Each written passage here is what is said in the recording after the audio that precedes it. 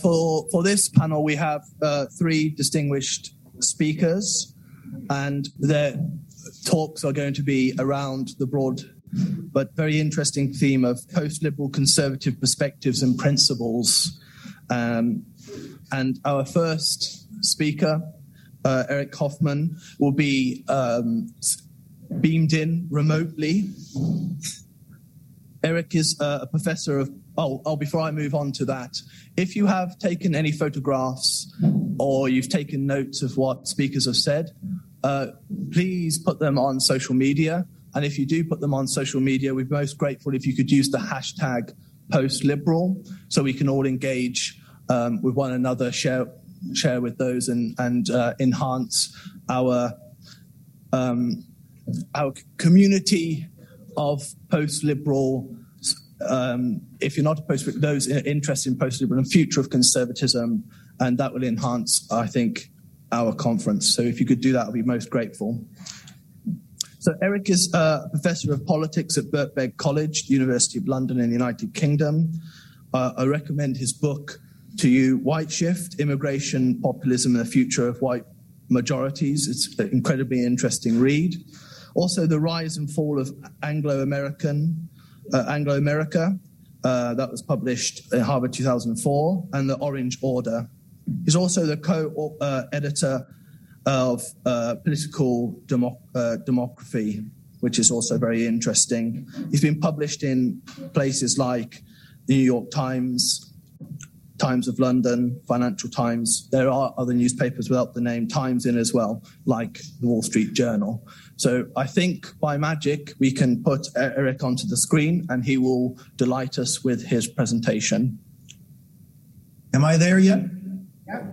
Okay. Sorry, I just saw the bottom. Anyhow, thank you very much. I dearly wished I could have been with you. I unfortunately got COVID just a few days before, and I'm still just getting a thin second line, so I'm afraid I can't come, which is a real shame. But thank you for organizing such a wonderful conference. I know many of you anyway.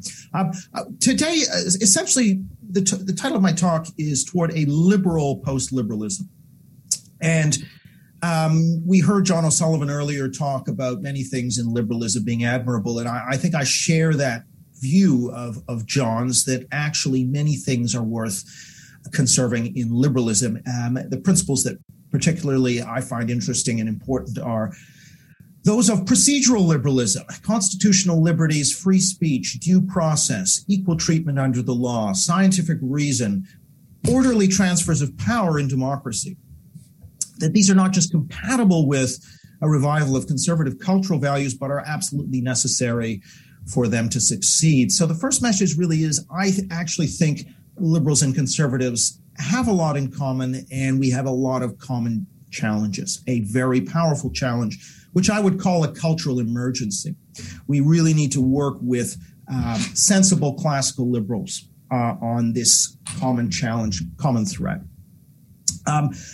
Because I think what we have in our culture, and I do think culture is pretty much the only issue conservatives should be focusing on. I think the other issues are largely peripheral, really need to be focusing on cultural questions.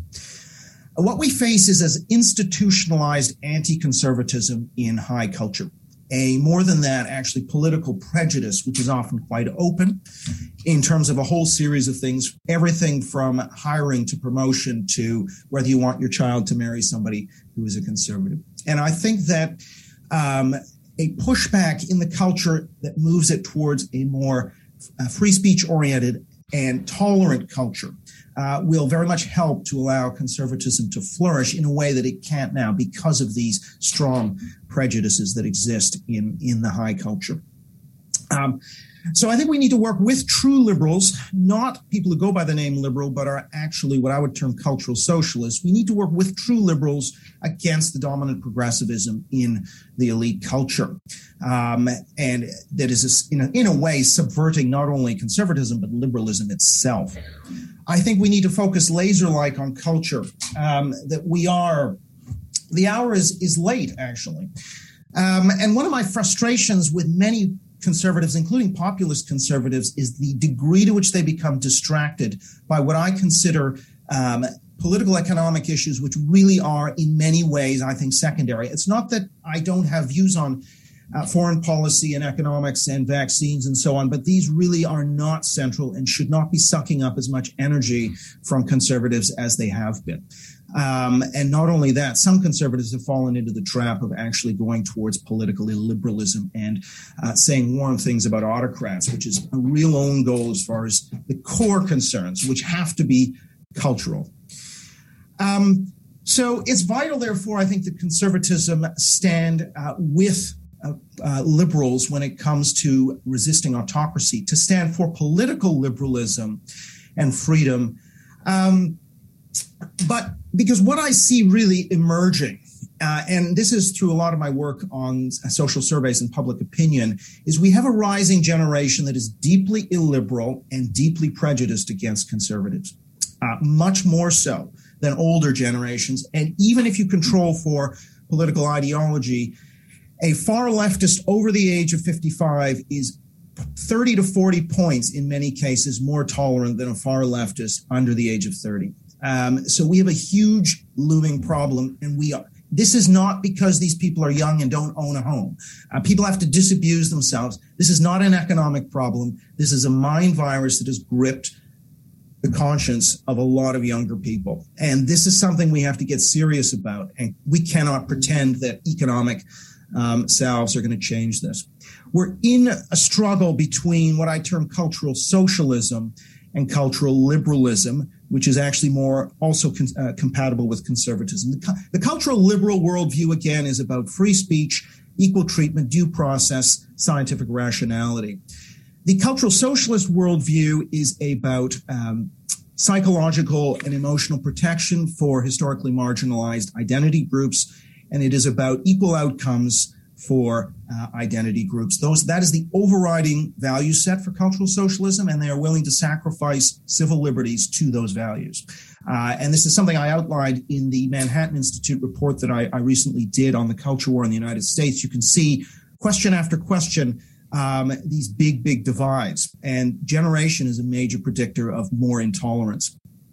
So this culture war is, I think, going to define our politics in the next few decades.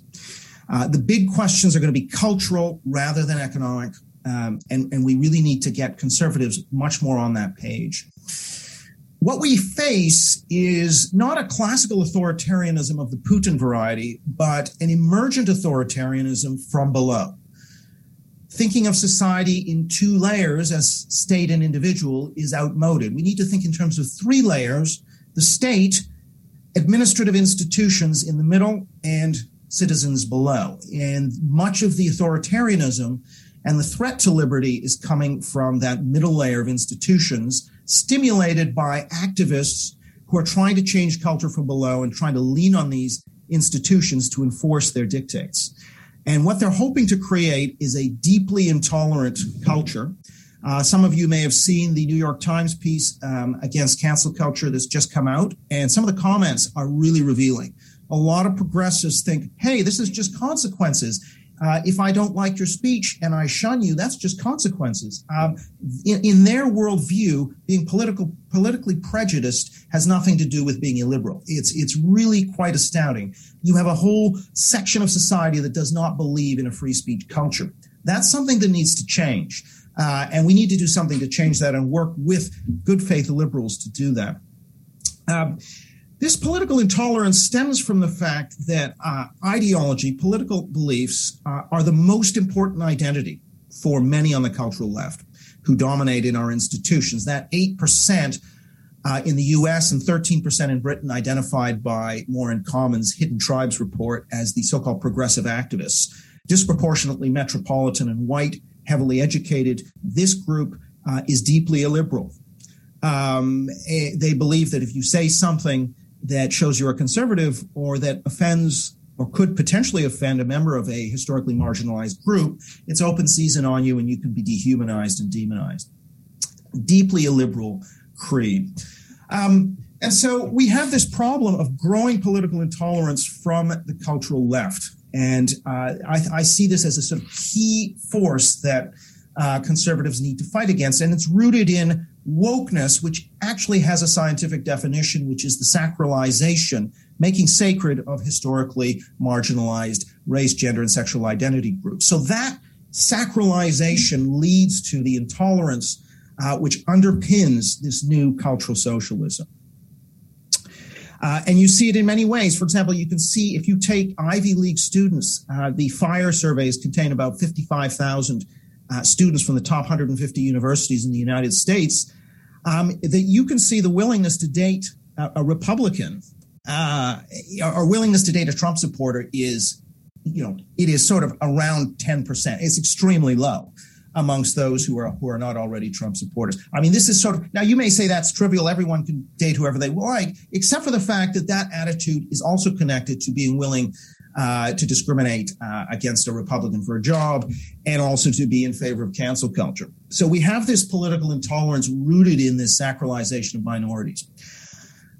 This has got to be a key focus for conservative politics, this focus on the cultural. It should be dwarfing other factors. Now, it's, of course, comes along with other conservative, culturally conservative, post-liberal programs, including controlled immigration, for example, including emphasizing the importance of social cohesion. But I think this has to be a central focus that brings liberals, classical liberals and conservatives together.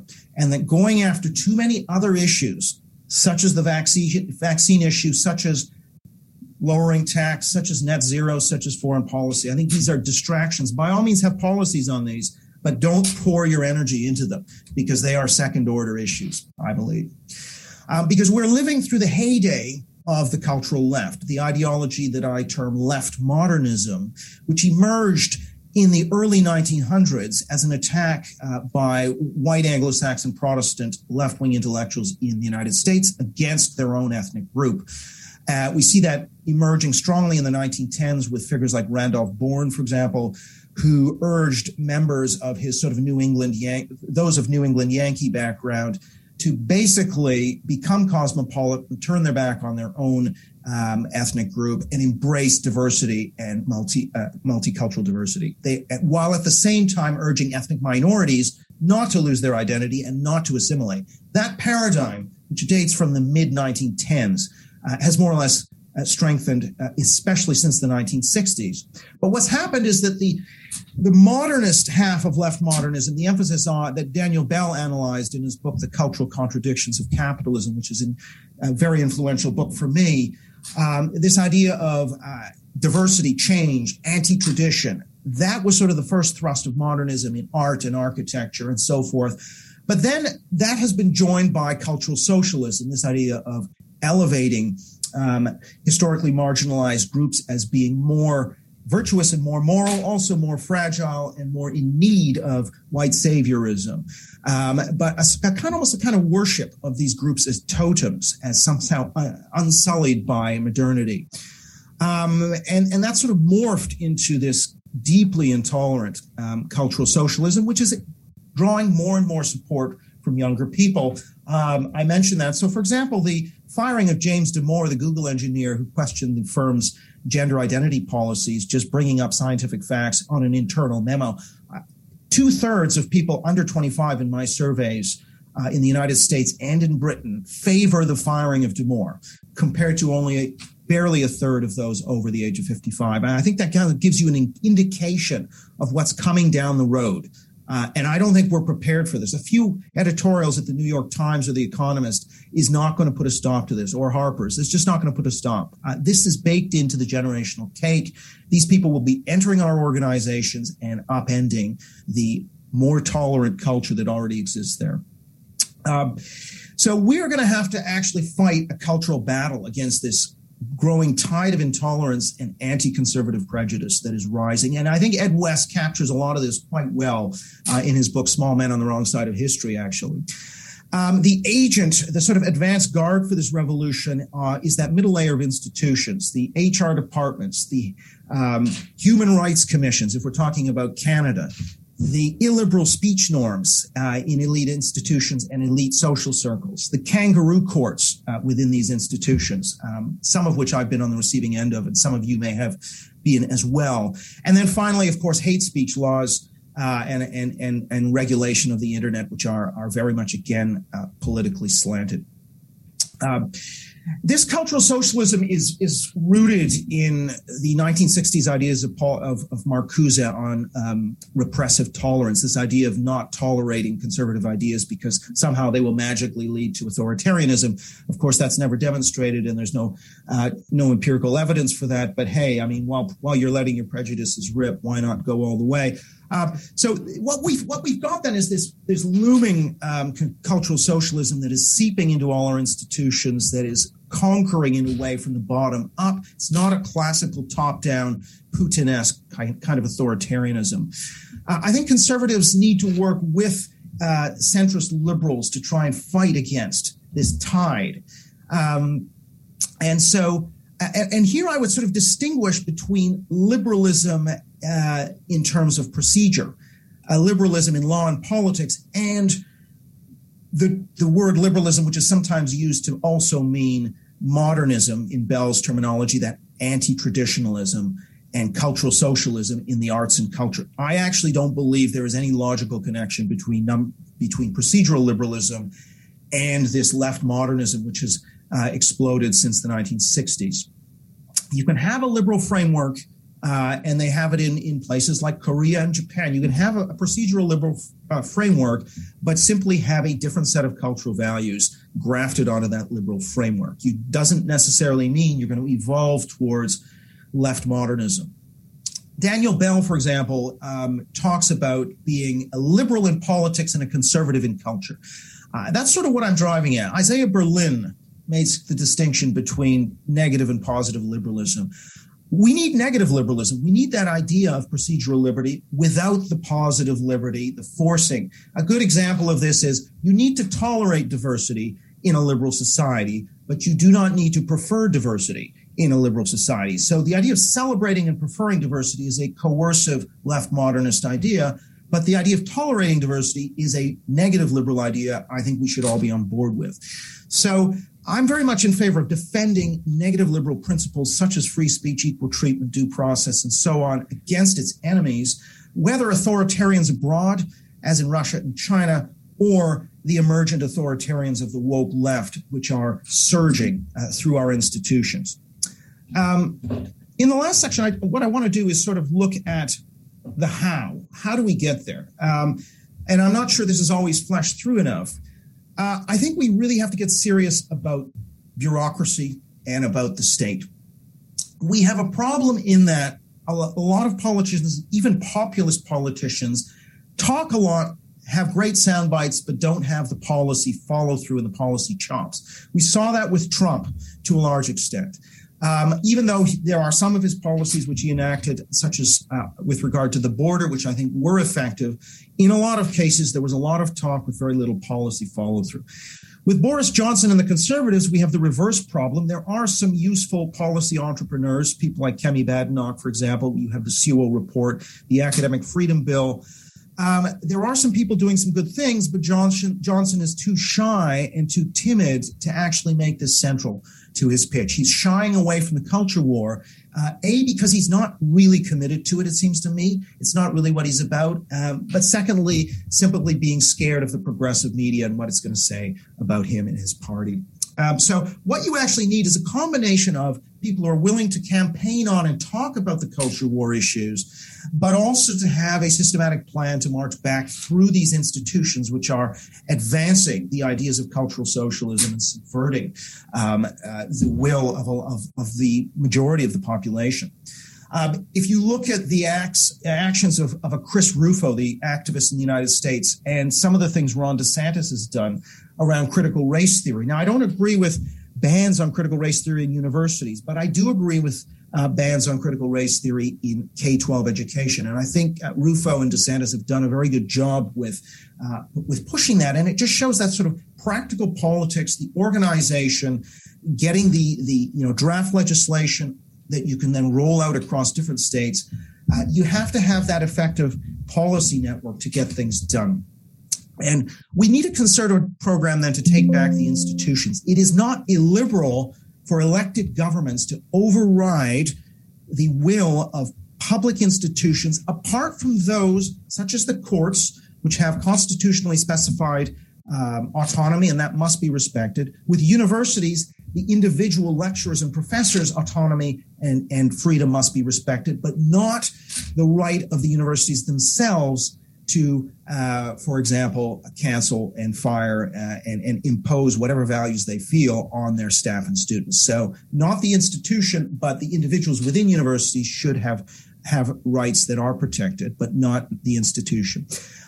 So other than these institutions, such as courts and to some degree universities, it's very important that the government actually go into and try and intervene and reform institutions and open them up to political scrutiny with the aim of making them politically neutral and more representative of society than they are. Otherwise, they are going to simply recruit from the same set of people with the same beliefs, which reproduces a constituency that's very sort of sympathetic to cultural socialism. And this doesn't matter whether we're talking about the Equality and Human Rights Commission, the BBC, or even to some degree universities reproducing their, in Britain, 9-to-1 left-to-right skew, or in the United States, 14-to-1 left-to-right skew if we're talking about the social sciences. I prioritize the liberty of individuals over that of the autonomy of institutions in my liberalism. And so if an institution wants to oppress an individual, I think it is legitimate for the government to step in and interdict that institution and prevent it from oppressing the liberty of the individual. And that means employees should have the right to express themselves freely on social media, for example, without facing punishment for legal speech unless the employer can prove to a very high level that this is detrimental to their job performance. We need protection for freedom of speech in employees. Institutions, again, I would place as secondary. I don't think universities should be free, again, to impose woke values on their staff, to impose political litmus tests like diversity, equity, and inclusion statements on staff before they're allowed to be employed. That should be prevented by a government regulator who should step in and essentially say that's a violation of the academics' freedom. So I believe that government has a role in restricting the freedom of institutions and trying to reform them in order to free up individuals. It's also, I think, extremely important that we tackle political discrimination in these institutions, which is rampant, anti-conservative political discrimination. For example, just in surveys I've done of UK universities, I found that 1 in 3 British academics would not hire a known Brexit supporter. In the US, 40% of American social science and humanities academics would not hire a known Trump supporter for a job. Many other studies have shown similar levels of discrimination in terms of refereeing papers, promotion applications, and so on. Political discrimination on the basis of political belief should not be tolerated in institutions, and also is already recognized by the courts as a protected belief. And I think we need to actually lean into that idea of political belief as being a protected characteristic. And that then means that institutions will have to take account of the fact, if they are practicing political discrimination, then that is going to be something that government can go after them for. Also, by the way, if they have an equity and diversity program that's only interested in race and gender, I think it is legitimate to say anything you do on race and gender equity, anything you do on anti-discrimination, must be matched by similar measures on political equity and anti-discrimination. I think that's a legitimate principle, and I think that would have a massive effect. I also think that conservatives... Eric, yeah. Do you think you could bring it to a conclusion for me, please? Okay, fine. Yeah, so I guess I see if you look at the Federalist Society and the U.S. Supreme Court, the way they organize the policy network, the way they scrutinize legislators, the way they work to get their people in, that is something that conservatism has to get better at, placing its people in these government bureaucracies in order to not only change policy, but institute those changes. So to conclude, I've argued that conservatives need to work with liberals against the looming threat from cultural socialism. This is about implementing reforms that are very congenial to liberalism, the idea of opposing political discrimination, opposing threats to free speech, and creating a space for conservatism, which is being foreclosed right now by anti-conservative bias. And this means decentering the idea of equality of outcome for protected identity groups, decentering the notion that equity is the only thing that matters in culture, and actually saying, yes, equity is one value, but it's one value alongside others such as national pride, social cohesion, excellence, freedom, and tradition. So again, to conclude, what I'd argue is for a liberal post-liberalism that works with negative liberty, with centrist liberals on our common challenges. Thank you.